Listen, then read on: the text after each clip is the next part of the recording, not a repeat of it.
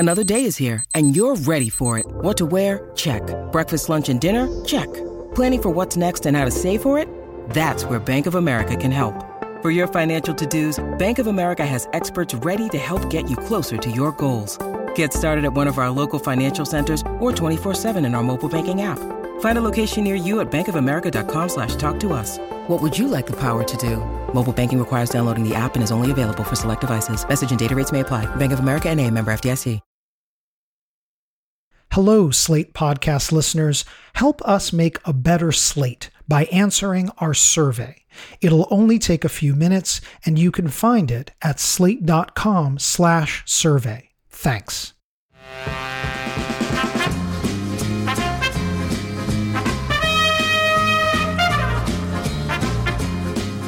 Welcome back to Hit Parade, a podcast of pop chart history from Slate Magazine, about the hits from coast to coast. I'm Chris Molanphy, chart analyst, pop critic, and writer of Slate's Why Is This Song Number One series.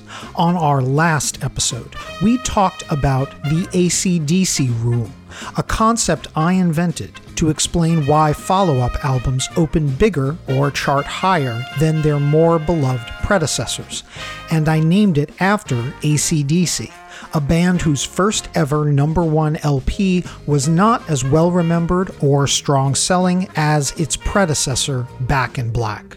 Now, let's apply the AC/DC rule to a range of other acts across chart history. In many cases, their top charting LP might surprise you.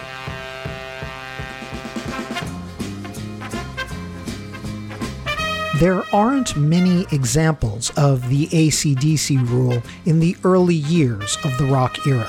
The long-playing album itself was a new medium in the 1950s, and even through the mid-60s, singles generally sold better than LPs. So, hit albums were driven by hit songs, or even by a hit album cover. One of the most famous LP jackets of the period was trumpet player Herb Alpert's smash 1965 LP with the Tijuana Brass, Whipped Cream and Other Delights.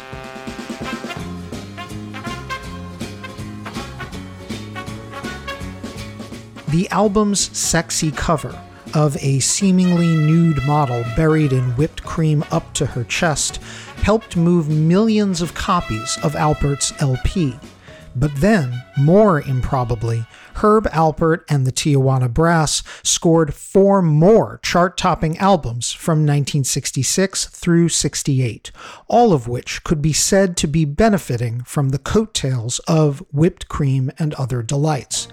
Of course, Alpert's hit instrumental bops like Spanish Flea, later the theme to TV's The Dating Game, didn't hurt.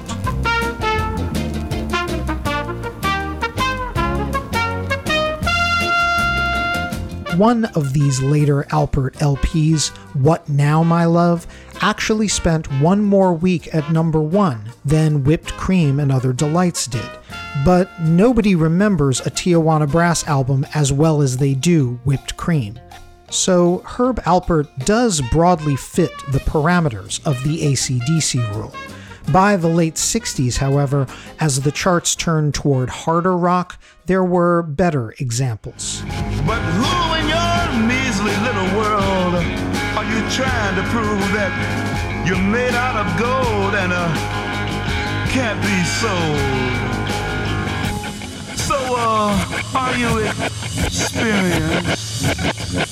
If I asked you to name Jimi Hendrix's only number one album, you would likely guess Are You Experienced, the 1967 LP that came out just as his searing performance at the Monterey Pop Festival made him a cultural phenomenon.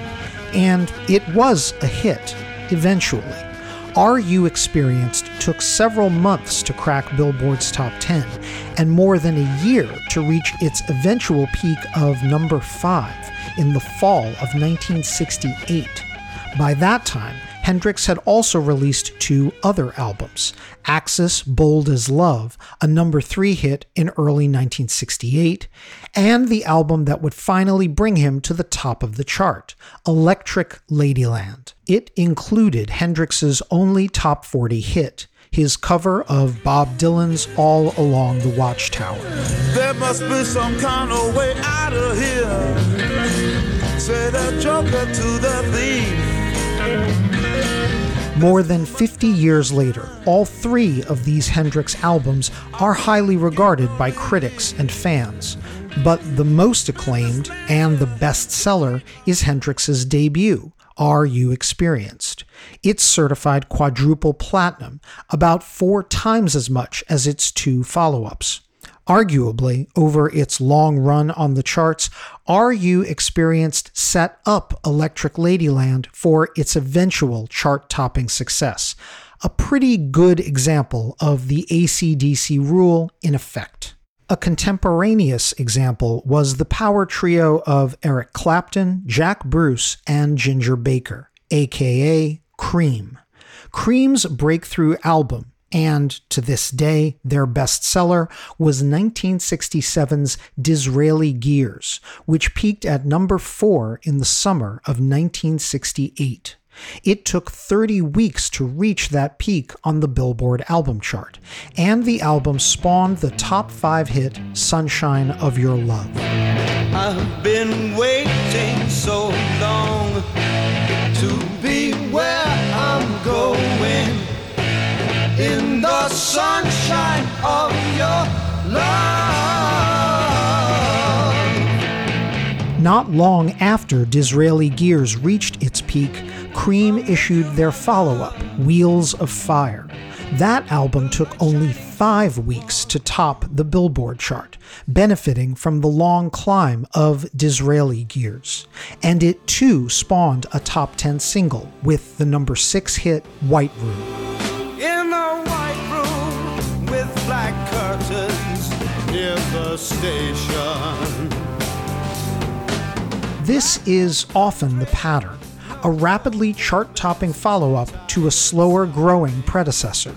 And the pattern holds even when both LPs go to number 1, which was the case in 1971 for the chart-dominating singer-songwriter Carole King. I feel the earth move under my feet. I feel the sky tumbling down. If you know anything about Carole King, surely you know her album Tapestry was a smash. 15 weeks at number 1, multiple hit songs, including a chart-topping double A-sided single, It's Too Late, and I Feel the Earth Move, the Grammy for Album of the Year, and eventual sales in the US alone of 10 million copies.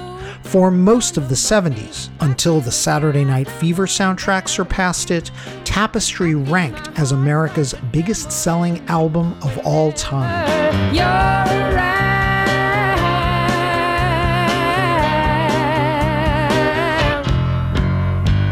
What is less well-remembered decades later is that Carole King scored 2 number 1 albums in 1971, and the second one opened much, much bigger than Tapestry. Talking about a sweet seasons on my mind. The later album was called simply Music. This song, Sweet Seasons, was its only single, an eventual number 9 hit. Striking while the iron was hot, King recorded Music in the late summer of '71 while Tapestry was still in the middle of its long run on top.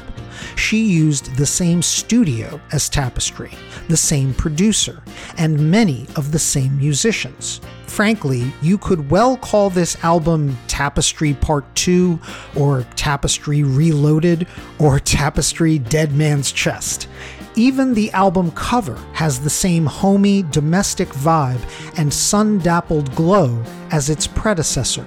it looks rather like Carole King climbed down from the window on Tapestry's cover, walked 10 feet to the other side of the room, sat down behind a piano, and took another photo. Choose between the two. Wondering if you have made it. But the two albums were greeted very differently. When Tapestry arrived in the spring of 1971, Carole King was unproven as a performer. Even as it became her first LP to crack the Billboard album chart when it debuted at number 79, Billboard misspelled King's name. Carole lacked its closing E. The album climbed steadily, taking about a dozen weeks to finally reach number 1. Whereas when King released Music on the last day of November 1971, it debuted on the chart just a week and a half later. It shot into the top 10 immediately, and it was number 1 for the week ending January 1st, 1972, reflecting blockbuster sales just before Christmas of 71. Frankly, as near impossible as this was in the days before computerized charts, Music probably should have debuted at number 1, because reportedly, Music sold 1.3 million copies on its first day. This is an additional dimension to my AC/DC rule. Number 1 albums, even by the same superstar, are not created equal. A slow-building chart topper might lead to an explosive sequel. But the real test of an act's popularity is if they can follow a slow-growing hit album with a smash that sounds like it should never have been a hit. Like maybe a progressive rock/jazz fusion group whose frontman plays the flute. Meet Jethro Tull.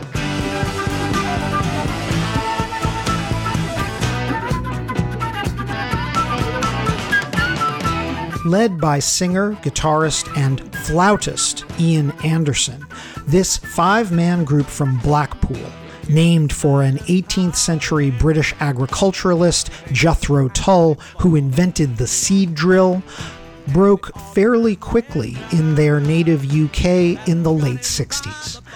But they took several years to become a hit act in America. Jethro Tull finally cracked the US top 10 with their 4th studio album, Aqualung, whose title track became an album-oriented rock radio standard thanks to one very memorable guitar riff. Sitting on the park bench, eyeing little girls with bad intent. How famous is that riff? If you're too young to remember Jethro Tull firsthand, but you're old enough to have seen the 2004 Will Ferrell comedy Anchorman, it's the riff that 70s swinger Ron Burgundy drops into the middle of his epic jam on jazz flute.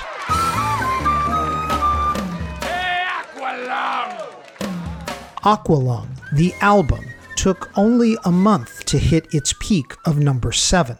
Jethro Tull had been building a US following on the road, and their prior 2 LPs had both cracked the top 20.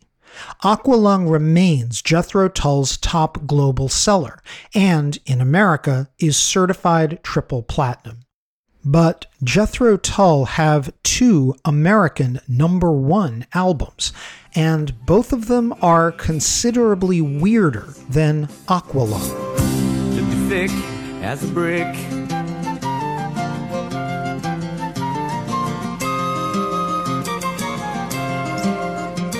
Thick as a Brick, Jethro Tull's 1972 LP, contains no individually titled songs. It was conceived and recorded as one 44-minute piece of music, titled simply Thick as a Brick, and broken into 2 parts to accommodate the sides of a vinyl LP. The album was fully progressive or prog rock, rather than conventional album rock, And in a kind of inside joke, Ian Anderson claimed to have co-written the LP with a fictitious 8-year-old schoolboy named Gerald Bostock. And yet, despite this affected anti-commercialism, and thanks to the fan base Tull had already built with Aqualung, Thick as a Brick hit #1 on the album chart in just 3 weeks. Their geeky gambit worked so well, Tull did it again the next year. Hear my Voyager into life, top of the swords that tread the night's edge. A Passion Play was also one long track, broken into 2 LP sides, and it too topped the album chart in 1973. Jethro Tull had built a brand as heady, mystical, but uncompromising prog rockers, and consumers rewarded them for it. And yet, you are far likelier to hear songs from Aqualung on classic rock stations than anything from Thick as a Brick or A Passion Play. In general, the 70s was a strong period for slow-growing smashes followed by instant, improbable blockbusters, and you didn't have to be a flute-playing prog rocker to score. Oh, baby, baby, it's a wild world. It's hard to get by just upon a smile. This is the Cat Stevens song you're likeliest to hear on the radio today. In a typical week, Wild World is played on U.S. terrestrial radio about 500 times. In early 1971, it peaked at number 11 on the Hot 100 and became Cat Stevens' American breakthrough after years as a UK hitmaker and even a teen idol. Only when Cat Stevens switched to introspective folk pop did he cross over across the Atlantic. Wild World came from Tea for the Tillerman, Cat Stevens' first U.S. top 10 album. It reached number 8 in April 1971, and so Stevens moved quickly to record a similarly styled follow-up. Oh, peace train sounding louder. Ride on the peace train. Ooh, come on, the peace train. Peace Train came from Teaser and the Firecat, released just 6 months after its predecessor peaked. Like Tea for the Tillerman, Teaser and the Firecat had a whimsical, cartoon-like cover and gentle folk pop melodies. The 2 albums looked and sounded like companions. Firecat was also packed with hits. Stevens cracked the Hot 100's top 10 with both Peace Train, a number 7 hit, and Morning Has Broken, his adaptation of an early 20th century Christian hymn, which reached number 6. Morning has broken like the first morning. Thanks to these hits, Teaser and the Firecat reached number 2 on Billboard's album chart in December 1971. After 2 straight smash LPs, and after recording the entire soundtrack for the 1971 Hal Ashby cult classic movie Harold and Maude. Don't be shy, just let your feelings roll on by. Don't wear fear, or nobody will know you're there. Cat Stevens was basically poised to top the charts in 1972 with whatever he did next. And that's exactly what happened, even though the next LP wasn't quite as hit-packed. And keep on wondering if I sleep too long. Will I even wake up again? Or something. Cat Cat Stevens' bandmate, Alan Davies, later revealed to Billboard Book of #1 Albums author Craig Rosen that by 1972, Cat had run out of his backlog of folk pop material that had supplied songs for both Tea for the Tillerman and Teaser and the Firecat. So Stevens wound up writing from the road, and it showed on his next LP, Catch Bull at 4, named after one of Buddhism's 10 Bulls of Zen and featuring Asian imagery on its LP jacket. Catch Bull at 4's material was pleasant, but not as memorable as the hits on its two predecessors. The piano-based song Sitting stalled at number 16 on the Hot 100. And another single, the lurching Can't Keep It In, didn't chart at all. Oh, and I can't keep it in. I can't hide it and I can't lock it away. But Cat Stevens was clearly on an unstoppable hot streak. Catch Bull at 4 topped the album chart anyway, his only #1 album, in November 1972. 5 decades later, Cat Stevens' two best-selling studio LPs remain Tea for the Tillerman and Teaser and the Firecat, each of them certified triple platinum. Catch Bull at 4, the chart topper, has sold about 1/3 as much. Now, I've played you AC/DC rule examples from the worlds of singer-songwriter pop, electric blues, and prog rock. How about some late 70s air guitar-worthy arena rock?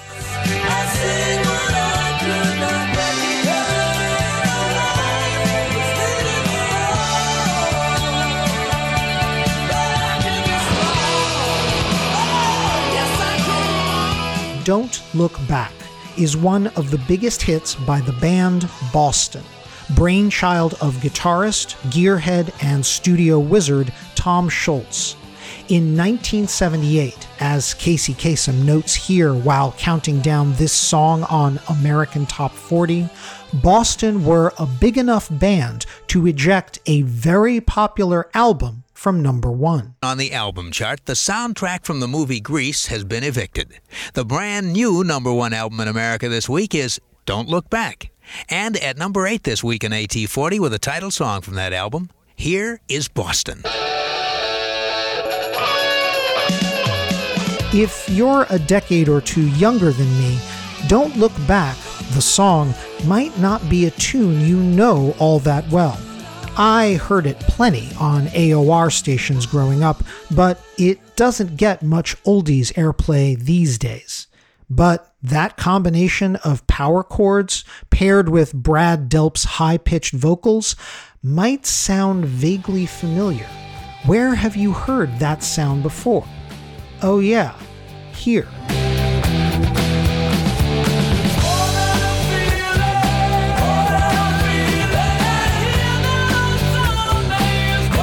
The immortal More Than a Feeling, a number 5 hit in 1976, was from Boston's first album, their self-titled '76 debut. Though the Boston album never went higher on the LP chart than number 3, it's their all-time blockbuster, certified by the RIAA for sales of 17 million copies. Because, well, duh. Like Young People with AC/DC's Back in Black or You Shook Me All Night Long, new generations of upstart rockers fall in love with More Than a Feeling year in and year out.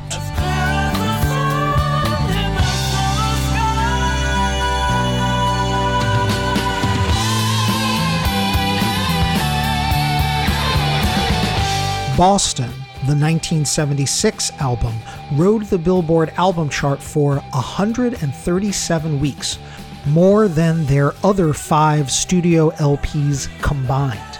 It has also sold more than all of those albums combined, and that includes Don't Look Back, Boston's first #1 album. That is certified septuple platinum, a stellar sales figure, but still 10 million short of their first LP, which has More Than a Feeling on it. Case closed. the AC/DC rule strikes again.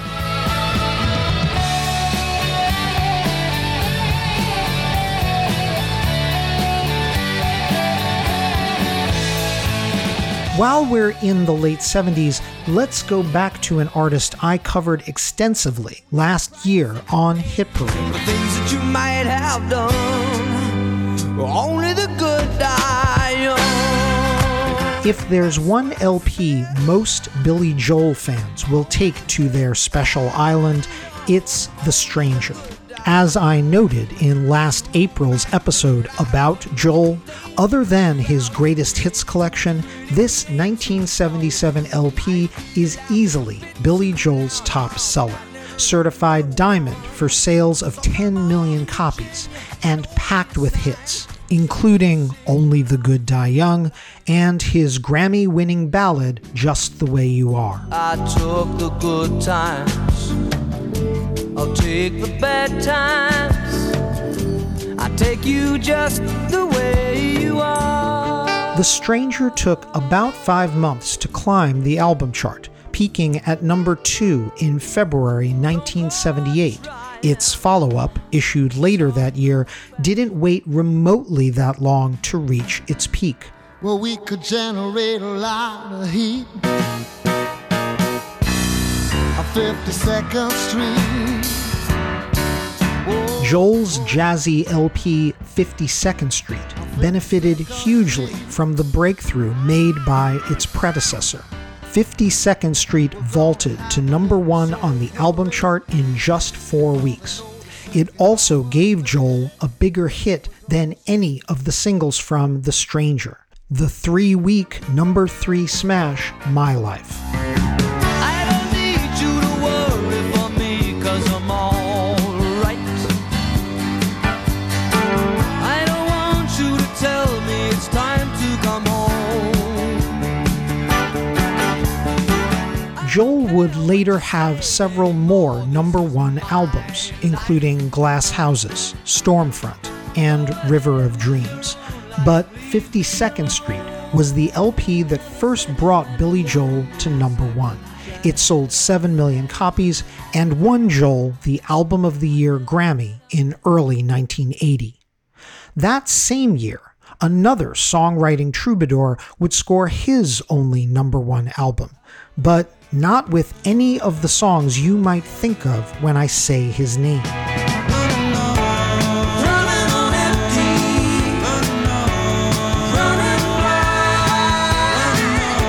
Jackson Browne has written and or recorded several big hits: Doctor My Eyes, Somebody's Baby, the oft-covered classic These Days. He even co-wrote the Eagles' breakthrough hit Take It Easy. And this single, Running on Empty, a number 11 hit in 1978, was the title track from Browne's biggest-selling album, eventually certified septuple platinum. By 1980, 2 years after Running on Empty peaked at number 3 on the album chart, there was heavy anticipation for Jackson Browne's next LP, called Hold Out, which explains how this happened in September of that year. The man who currently has the number 1 album in the country this week, Jackson Browne. And here he is at number 19 in our countdown with his latest single, Boulevard. Down on the boulevard, they take it hard. It might seem a bit odd for Casey Kasem to announce that the number 1 album in the country that week had spawned a hit that had only reached number 19. Indeed, Boulevard went no higher than number 19. Choose to stay, you wind up playing anyway.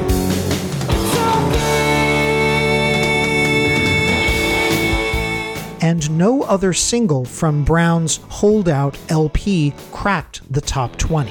Hold Out is not the first album Jackson Browne fans reach for in a career that's included such LPs as Late for the Sky and The Pretender. But thanks largely to the coattails of Running on Empty, Hold Out became Browne's only chart topper. And speaking of coattails, Hit me with your best shot. Why don't you hit me with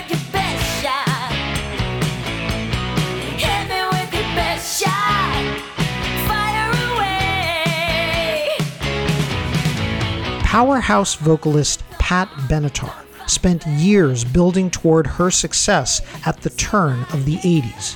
Each of her first 2 LPs took months to peak on the charts, including her 1979 debut In the Heat of the Night and the 1980 follow-up Crimes of Passion.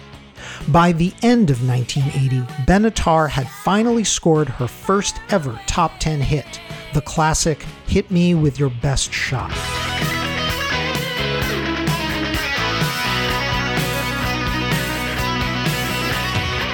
Crimes of Passion was deep with hits, including Hell is for Children, Treat Me Right, and You Better Run, a song whose video, famously, was the second ever video played on the new upstart cable channel MTV in 1981. You better run, you better hide, you better leave from my side, yeah. By early 81, Crimes of Passion had risen to number 2 on the album chart and stayed there for a month. In total, it rode the top 10 for about 6 months. By the way, the same period that AC/DC's Back in Black was knocking around the top 10. But Crimes of Passion never went all the way. For the 5 weeks it peaked in the runner-up slot, it was behind John Lennon's posthumous #1 album with Yoko Ono, Double Fantasy.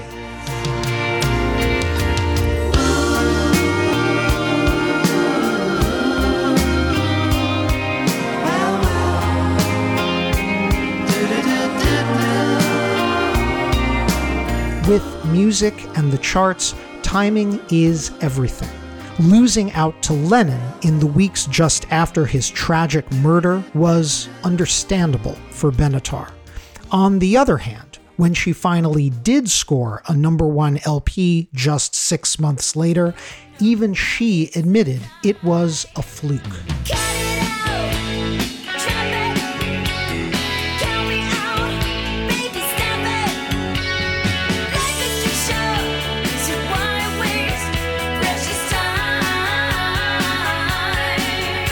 Precious Time, according to Pat Benatar herself, was not her best work.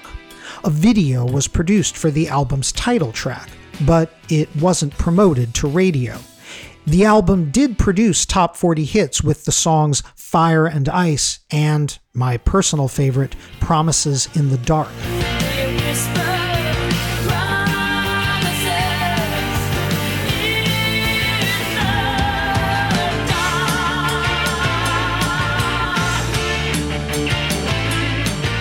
Quote, "We made that record too soon," Benatar told Craig Rosen for the Billboard Book of #1 albums. As if articulating the very premise of my AC/DC rule, Benatar continued, quote, "I really think Precious Time went to #1 on the strength of Crimes of Passion. That's the record that should have gone to #1, unquote. The Precious Time LP did go double platinum, but that was half the sales of the quadruple platinum Crimes of Passion. Benatar then spent the next half-decade scoring much bigger pop hits, including my wife's karaoke favorite, 1982's number 13 hit, Shadows of the Night.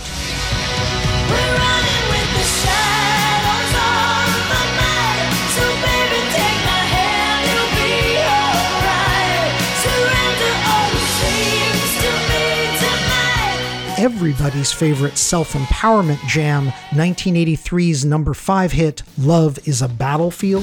We are young.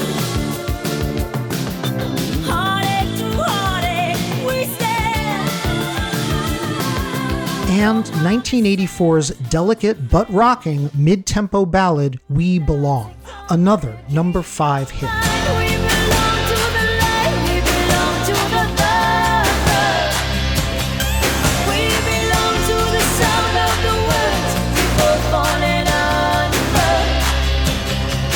But none of these songs' respective LPs, Get Nervous, Live from Earth, or Tropico, came close to the album chart's #1 spot. As with Cat Stevens or Jackson Browne, Pat Benatar's only chart topper, Precious Time, is an atypical representation of her hit-packed career. At least Benatar did get to number one with the most beloved lineup of her band, including her husband, guitarist and songwriter Neil Giraldo, and her longtime drummer Myron Grombacher. By contrast, spare a thought, if you will, for the legendary band whose most celebrated lineup never could top the album chart in their heyday. Their whole career is one long data point for my AC/DC rule. Ever think those fables and fairy tales from back in the day are just a little bit dusty? Wondery and Tinkercast are bringing you a new kids and family podcast, Once Upon a Beat. Join host DJ Fuchs and his trusty turntable Baby Scratch as they deliver remixes of fables and folktales, rhythm and rhymes, and fun spins on classics as old as time. Grab the whole family and get ready to groove because they're putting the rap in Rapunzel and getting down with that funky duckling. Where hip-hop and fables meet, it's Once Upon a Beat. Follow Once Upon a Beat on the Wondery app or wherever you get your podcasts. You can listen to all episodes of Once Upon a Beat early and ad-free right now by joining Wondery Plus in the Wondery app or Wondery Kids Plus in Apple Podcasts.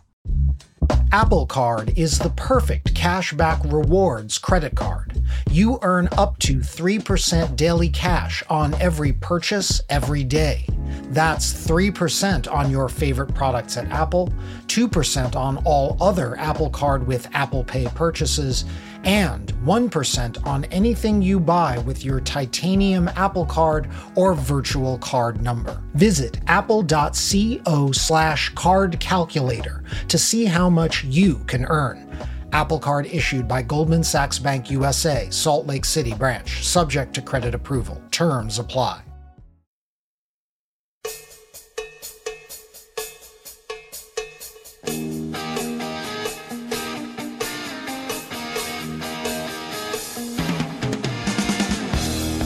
The original lineup of Van Halen, guitarist Eddie Van Halen, drummer Alex Van Halen, bassist and backing vocalist Michael Anthony, and flamboyant frontman David Lee Roth, built an impressive upward streak with their early albums. Each LP rose just a little higher on the charts. After their self-titled 1978 LP peaked at a modest number 19, they improved on this with Van Halen 2, the album with their first major pop hit, Dance the Night Away.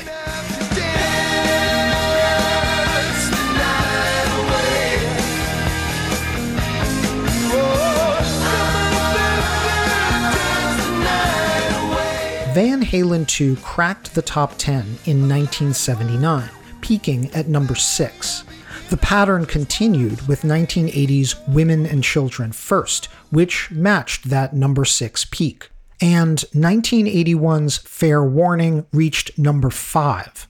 1 year later, Van Halen scored their biggest pop hit to date. Pretty woman, walking down the street, pretty woman, the kind I like to meet. Their cover of Roy Orbison's Oh Pretty Woman reached number 12 on the Hot 100 in April 1982, and within a few weeks, its accompanying album, Van Halen's 5th LP, Diver Down, climbed all the way to number 3. Then, later in 1982, Van Halen's guitar god would record a guest performance that would increase the band's pop profile exponentially.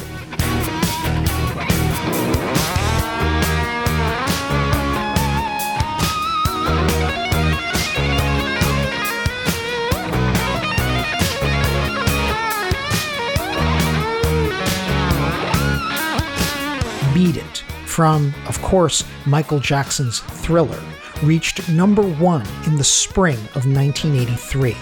With its face-melting solo from Eddie Van Halen, the song put his tapping guitar style on top of the Hot 100 for the first time. Interestingly, 1983 was the first year since Van Halen's breakthrough that the band didn't release a new LP. They saved up their firepower for a new album that, 1 year later, would give Van Halen a number 1 song of their own. I get up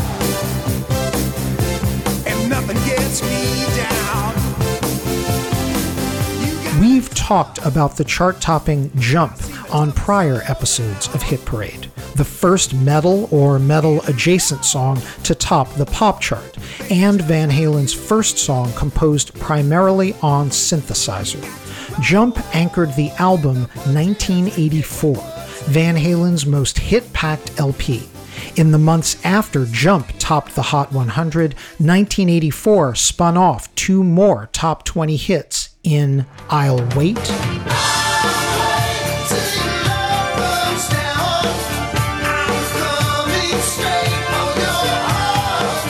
and Panama.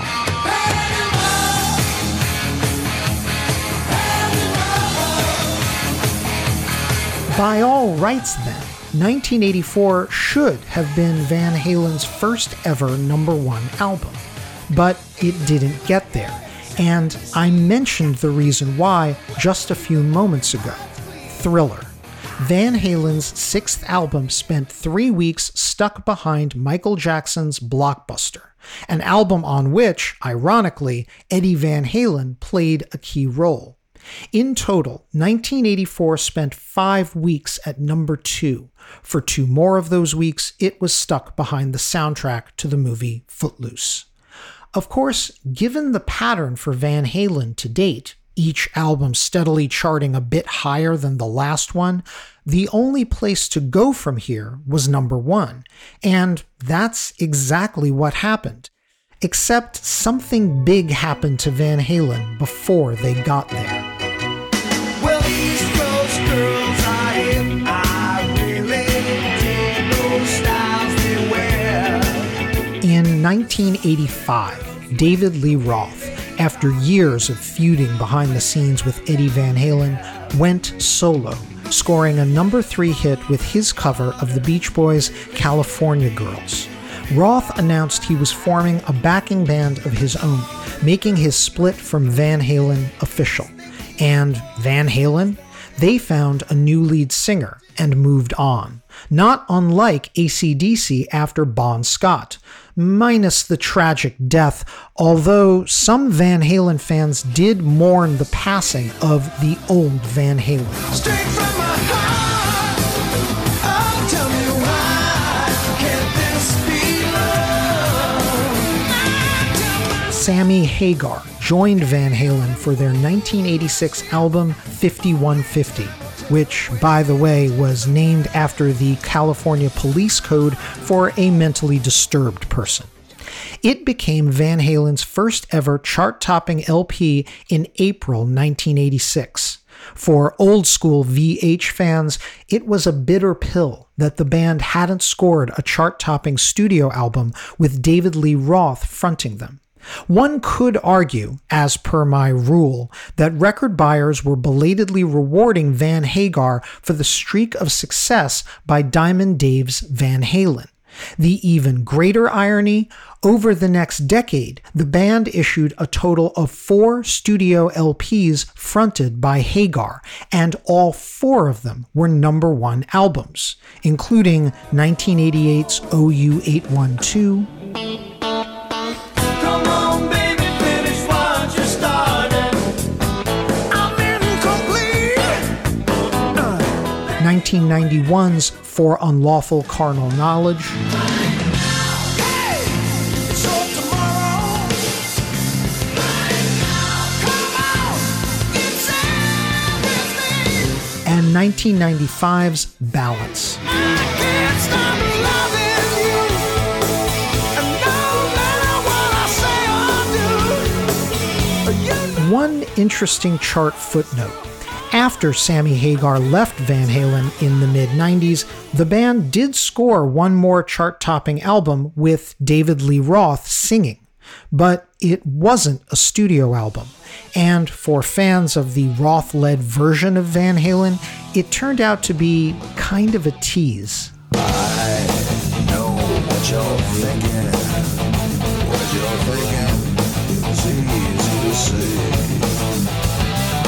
Van Halen reunited temporarily with Roth in 1996 to record 2 new tracks for a greatest hits album.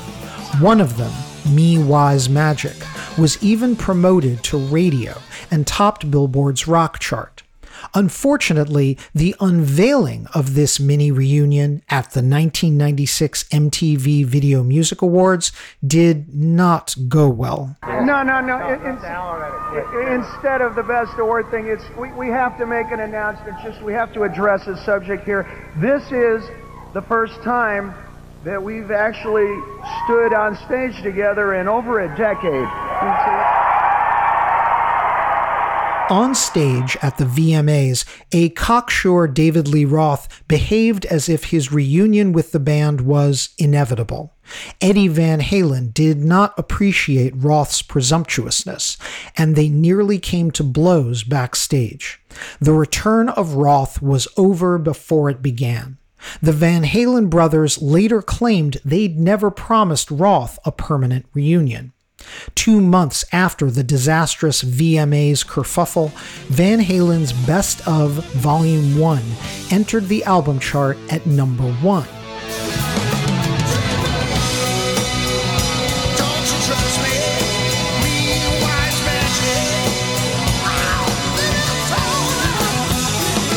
That made it the only chart-topping Van Halen album with David Lee Roth singing lead. In the final 2 decades before Eddie Van Halen's death, the band would reunite with Roth for a pair of tours and one last studio album. But that disc, 2012's A Different Kind of Truth, peaked at number 2. By the way, Van Halen's last 3 number 1 albums debuted at number 1. That's because it was the 90s, and as I have discussed in several prior Hit Parade episodes, the Billboard charts had by then been rewired with SoundScan data. This not only made the charts more accurate, it meant that high debuts, even number 1 debuts, became routine, which also meant that examples of the AC/DC rule became commonplace. The more accurate, finely tuned album chart, now renamed the Billboard 200, revealed how albums were benefiting from the slower success of prior albums. For example, hair metal band Skid Row. In 1989, their self-titled debut generated a pair of top 10 hits, the number 6 hit I Remember You and the number 4 hit 18 and Life.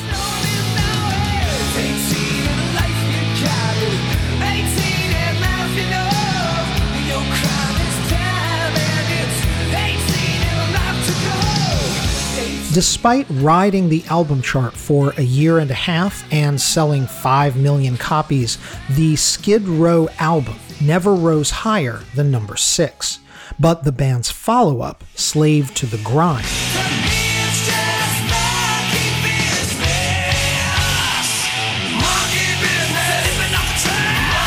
debuted on the Billboard 200 at number 1.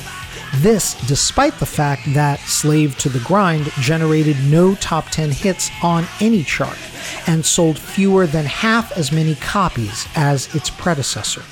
Was this chart-topping success for Skid Row the result of the AC/DC rule, wherein a mass of gradually acquired Skid Row fans are now showing up at the record store all at once?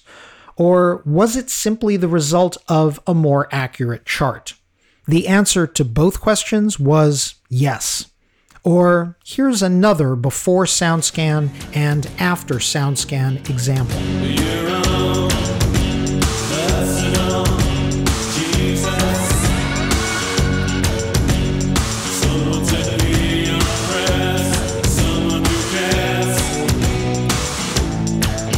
Depeche Mode's top-selling album in America and around the world is their 1990 magnum opus Violator, featuring the top 30 hits Personal Jesus, Enjoy the Silence, and Policy of Truth. But despite its triple platinum US sales, Violator never made it above number 7 on the album chart. But 3 years later,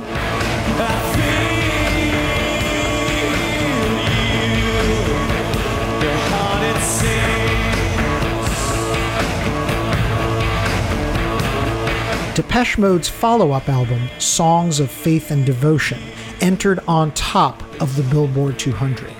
The hits on DM's 1993 album were smaller, including the number 37 hit, I Feel You, and the album ultimately sold 1/3 as many copies as Violator.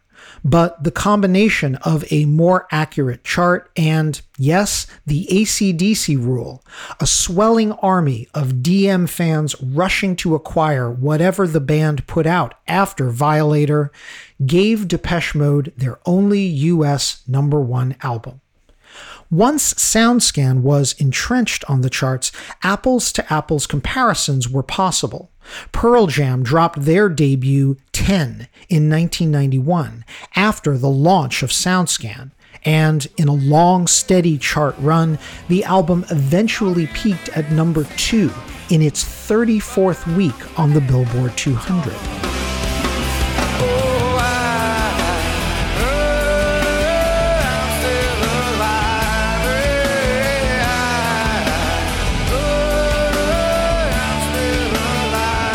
Two years later, Pearl Jam's second album, Versus, was the most hotly anticipated disc in grunge history, selling nearly 1 million copies in its first week and easily debuting on top. The shades go down, it's in her hair. Painted room, can't deny there's something wrong. By the mid-90s, several albums broadly in the alternative rock category were taking their sweet time climbing the charts, setting up a follow-up that could consolidate the fan base AC/DC style. That follow-up would open to monster sales, even if it was destined to land in a used CD bin years later. In 1995 alone, 3 acts achieved a chart-topping disc after a months-long climb. Canadian pop star turned rage queen Alanis Morissette, whose Jagged Little Pill took 15 weeks to hit the top.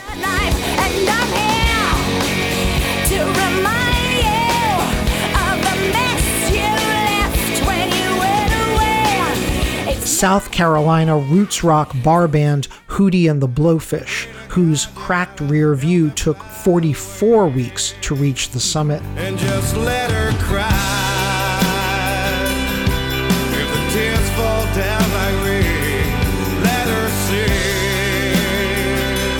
sing. And the Pennsylvania post-grunge band Live, whose Throwing Copper took a staggering 52 weeks, a full year, to scale the chart.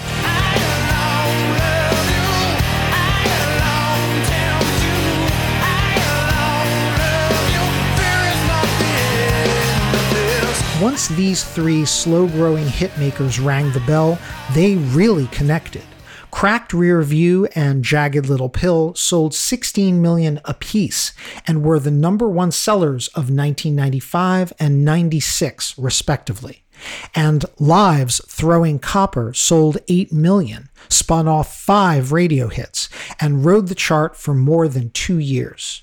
Then, when it came time in 1996, 97, and 98 for these 3 chart-topping debutantes to follow up their respective blockbuster, each probably could have released a disc of Bavarian throat singing and debuted at #1. And sure enough, all 3 did enter on top, ranging from 412,000 copies for Hootie's Fairweather Johnson,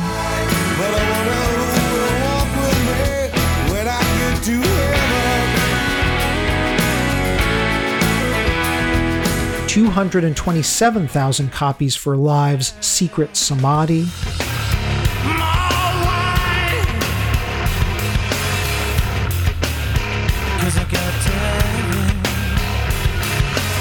and just shy of 500,000 copies for Morissette's supposed former infatuation junkie. Thank you, India. Thank you, terror. Thank you, disillusionment. In each case, it was the first #1 album chart debut for that artist, and their biggest sales week ever. but each album fizzled quickly, spending about 1/3 as many weeks on the chart as its predecessor and generating a fraction of the radio hits. By the end of the decade, even some of the quirkiest alt-rock acts were exceeding expectations. Radiohead's path-breaking 1997 album OK Computer took nearly a year to go platinum, and in all that time, it never got past number 21 on the Billboard 200.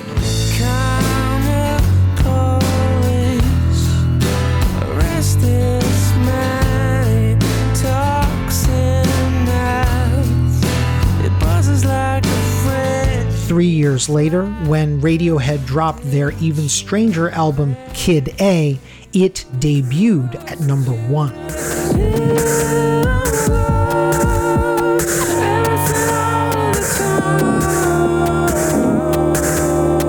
I may be the first person in history to compare Radiohead and AC/DC, and for the record, Kid A is a more highly regarded album than For Those About to Rock, We Salute You.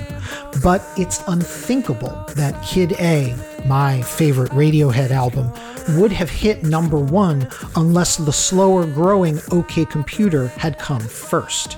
OK Computer ultimately went double platinum in America. Kid A, platinum. When Kid A hit the top in October of 2000, it did so with a respectable 207,000 copies sold in its first week. But by the turn of the millennium, that was chump change. This episode is brought to you by Progressive Insurance. Hey listeners, whether you love true crime or comedies, celebrity interviews, news, or even motivational speakers, you call the shots on what's in your podcast queue, right? And guess what? Now you can call the shots on your auto insurance too. Enter the Name Your Price tool from Progressive. The Name Your Price tool puts you in charge of your auto insurance by working just the way it sounds. You tell Progressive how much you want to pay for car insurance. Then they'll show you a variety of coverages that fit within your budget, giving you options. Now, that's something you'll want to press play on. It's easy to start a quote, and you'll be able to choose the best option for you, fast. It's just one of the many ways you can save with Progressive Insurance. Quote today at Progressive.com to try the Name Your Price tool for yourself and join over 28 million drivers who trust Progressive. Progressive Casualty Insurance Company and Affiliates. Price and coverage match limited by state law. When you need mealtime inspiration, it's worth shopping Kroger, where you'll find over 30,000 mouth-watering choices that excite your inner foodie. And no matter what tasty choice you make, you'll enjoy our everyday low prices, plus extra ways to save, like digital coupons worth over $600 each week. You can also save up to $1 off per gallon at the pump with fuel points. More savings and more inspiring flavors make shopping Kroger worth it every time. Kroger, fresh for everyone. Fuel restrictions apply. The Billboard 200 had entered the million-selling week era, and many of these sales weeks were prime AC/DC rule followers. For example, the Backstreet Boys' self-titled 1997 American debut album sold over 10 million copies over the course of 2 years, but it never got higher on the chart than number 4. Quit playing games with my heart.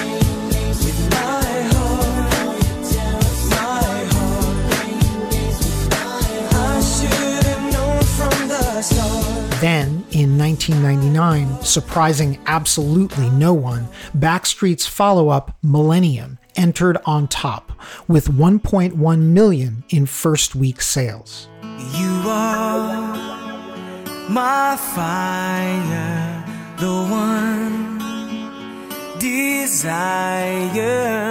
Backstreet's rival boy band, NSYNC, also went diamond over the course of 2 years, but their self-titled debut never got above number 2. It's tearing up my heart when I'm with you, but when we are apart, I feel it too. In March of 2000, famously, NSYNC's follow-up No Strings Attached opened with 2.4 million in sales, setting a single-week record that would hold for 15 years until Adele's 25 beat it.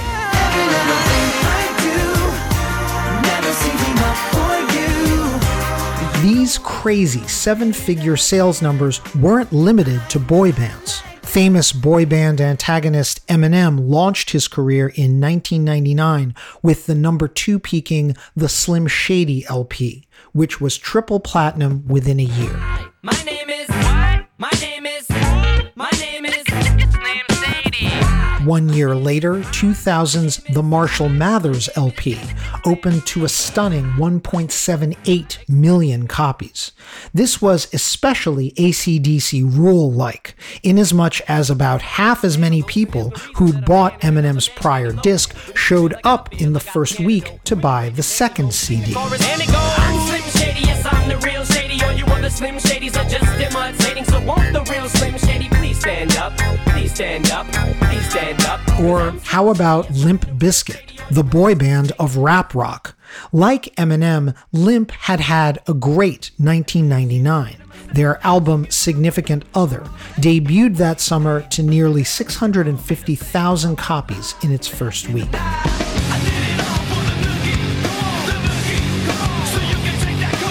1 year later, the vividly titled Chocolate Starfish and the Hot Dog Flavored Water opened to nearly twice that number, 1.05 million in week 1.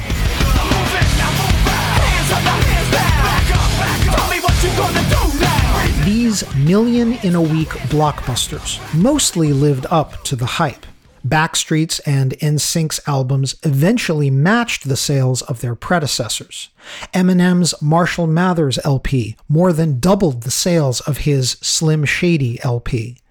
And Limp's 2000 album sold about 70% as many copies as its 1999 album had. Opening a blockbuster album like this is not unlike opening, again, a summer movie. The first weekend is vital, but ultimate profitability will depend on how good sales are in the weeks and months to come. However, like The Matrix Reloaded or The Hangover Part 2, some blockbuster albums are heavily front-loaded. Perhaps the best example is an eventual million-a-week seller far removed from either boy bands or rap rock. I waited till I saw the sun. I don't know why I didn't come. I left you by the house of fun. Norah Jones was the unlikeliest diamond seller of the 2000s. Her 2002 album, Come Away With Me, was released by the historic jazz label Blue Note Records. Over the course of the next year, Come Away With Me quietly climbed the charts, at a time when Starbucks coffee shops were selling almost as many copies of certain adult-friendly compact discs as local record stores. In my hand, my heart is drenched in wine. Come Away With Me took 6 months to crack the album chart top 10 and nearly a year to reach number 1. About a month later, Norah Jones swept the 2003 Grammy Awards, taking home Record of the Year for her jazzy hit Don't Know Why, as well as Album of the Year. Within months, Come Away With Me went from quadruple platinum to octuple platinum. The album was nearing 10 million in sales in February 2004 when Jones, at the imperial height of her music career, finally dropped her follow-up CD, to a reception like Carole King delivering Music in 1971. And I said, ooh.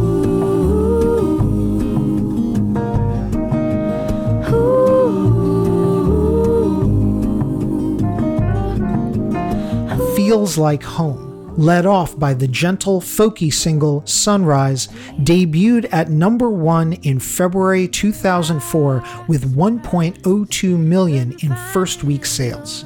This is the kind of number usually reserved for pure pop or hip-hop megastars. Out of the box, the RIAA certified Feels Like Home for shipments of 4 million copies. When I see we made it through another day, then I say, ooh. And there it stayed. Feels Like Home remains quadruple platinum to this day. By the end of 2004, about 3.8 million of those Feels Like Home CDs had sold, but the bulk of them sold within the first few weeks. The rule struck again. The massive opening of Feels Like Home was a referendum on Come Away With Me. For the rest of the 2000s, Norah Jones would continue to score gold and platinum albums, but she never reached those sales heights again. Come Away With Me was one of the last physical CDs to sell as well as it did. Even Adele's blockbuster albums of the 2010s sold major percentages as digital downloads. However, even into the digital era, the AC/DC rule was shaping the way major albums opened.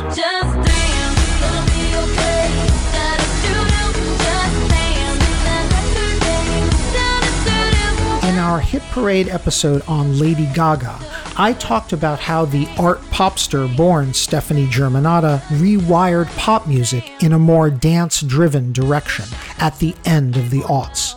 Her 2008 album, The Fame, was a slow-growing sleeper hit, selling well over a 2-year period as it spun off huge radio hits from Just Dance to Paparazzi. I'm your biggest fan, I'll follow you until you love me, Paparazzi. Gaga even gave her debut a boost by adding an EP's worth of songs called The Fame Monster to the original The Fame in late 2009. In its 62nd week on the album chart in mid-January 2010, the album, boosted by the Fame Monster tracks, reached its peak of number 2. The same week, Gaga's single, Bad Romance, was also at number 2 on the Hot 100.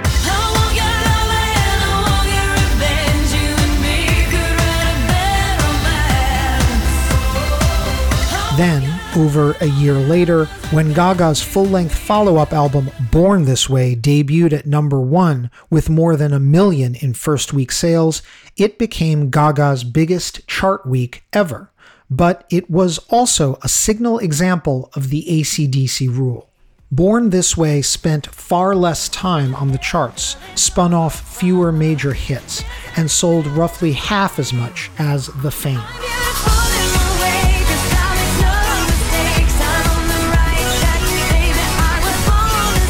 Also in 2011, the debut album by English folk rock band Mumford & Sons took a similarly long time to peak on the album chart. It reached number 2 in its 47th chart week, spurred by a spirited performance of the Mumford single Little Lion Man on the 2011 Grammy Awards. But it was not your fault but mine, and it was your heart on the line. I really fucked it up this time, didn't I, my dear? That performance set up Mumford & Sons' second album, 2012's Babel, for an explosive debut.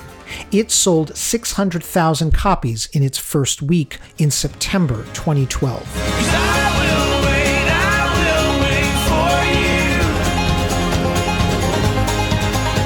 In classic AC/DC rule fashion, the slower-growing predecessor is still the better seller.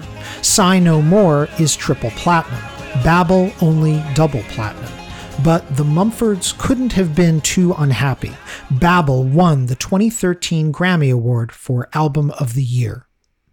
One of the strangest chart patterns of the 2010s belonged to Las Vegas electro-rock band Imagine Dragons. Their only number 1 album is the one with the smallest hits.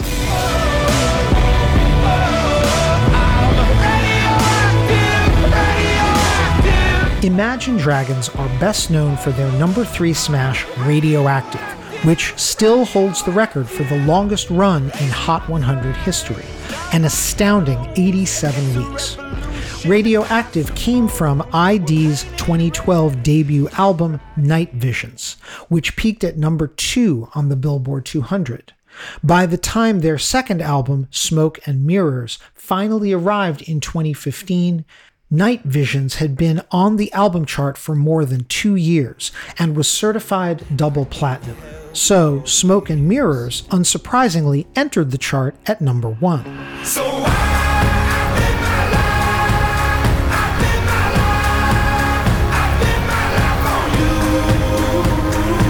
The strange part? None of Smoke and Mirrors' songs were major hits. Its lead-off single, I Bet My Life, peaked at number 28. 2 other singles missed the top 40 entirely. As per my rule, but even more than usual, the chart performance of Smoke and Mirrors had everything to do with its predecessor and little to do with its own contents. Even stranger, Imagine Dragons started scoring big hits again with their very next album, 2017's Evolve, which, like their debut, only reached number 2. But Evolve generated 2 huge hits, Believer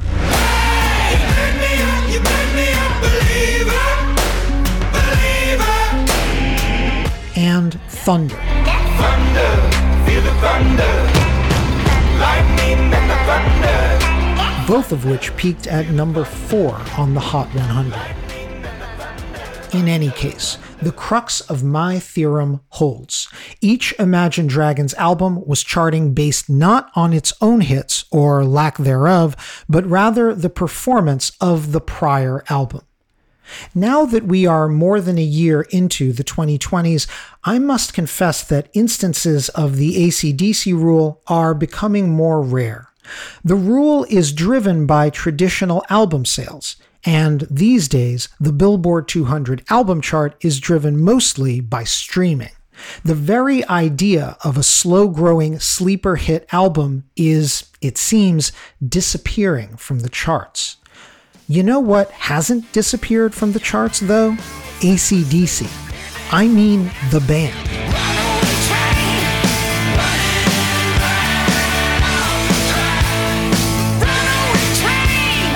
In the last dozen years, the stalwart group of wild-eyed, horny riff rockers have scored 2 more chart-topping albums.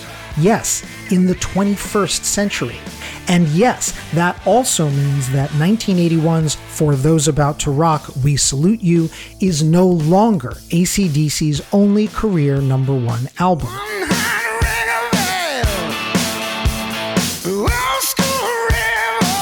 This song, Rock and Roll Train, was a chart-topping rock radio hit from 2008's Black Ice, an album AC/DC refused to put on digital services and that was sold only at Walmart. It opened to the best sales of AC/DC's career, selling 784,000 copies in its first week. And what about that other chart topper? I kid you not, it came out 4 months ago. Power Up, there's a classic AC/DC title for you, debuted at number 1 on the Billboard 200 for the week ending November 28th, 2020. It sold just over 110,000 copies in its first week. Not bad for a band of 60 and 70-somethings in an era when few albums still sell much, period. Power Up's first single, Shot in the Dark, topped Billboard's mainstream rock radio chart for 5 weeks last fall.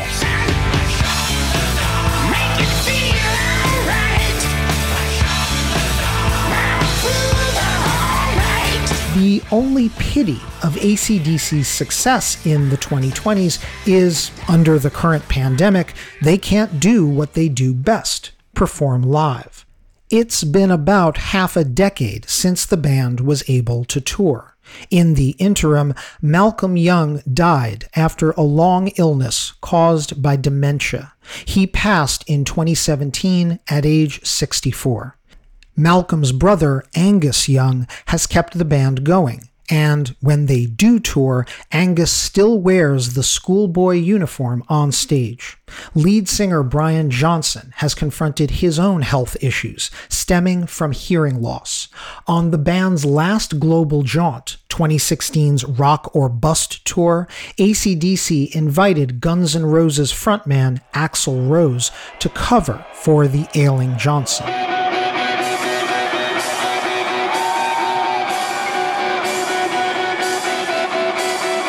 And, by the way, the song AC/DC played as their final encore every night on that tour, it wasn't Back in Black, or You Shook Me All Night Long, or Highway to Hell, or Dirty Deeds Done Dirt Cheap, or Money Talks. It was the title track from For Those About to Rock, We Salute You, complete with onstage cannons. Maybe the casual fan never bought that chart-topping 1981 album, but AC/DC is clearly still proud of it, and that stubborn consistency is what makes them rule.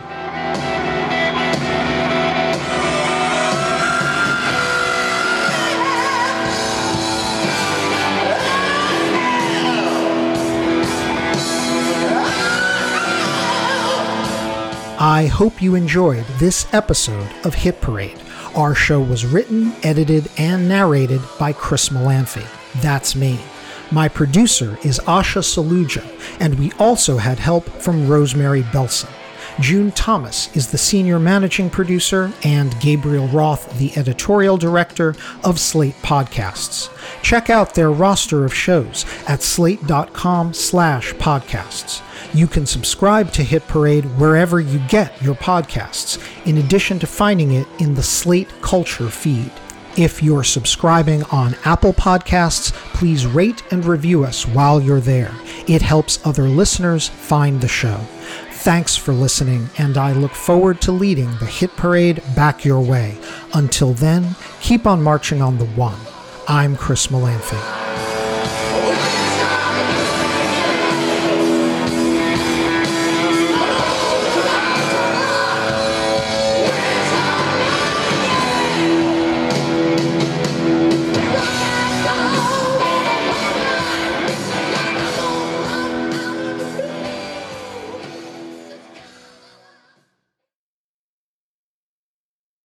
Lucky Land Slots, you can get lucky just about anywhere. Dearly beloved, we are gathered here today to... Has anyone seen the bride and groom?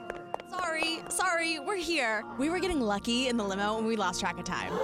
No, Lucky Land Casino, with cash prizes that add up quicker than a guest registry. In that case, I pronounce you lucky. Play for free at LuckyLandSlots.com. Daily bonuses are waiting. No purchase necessary. Void where prohibited by law. 18+. Terms and conditions apply. See website for details.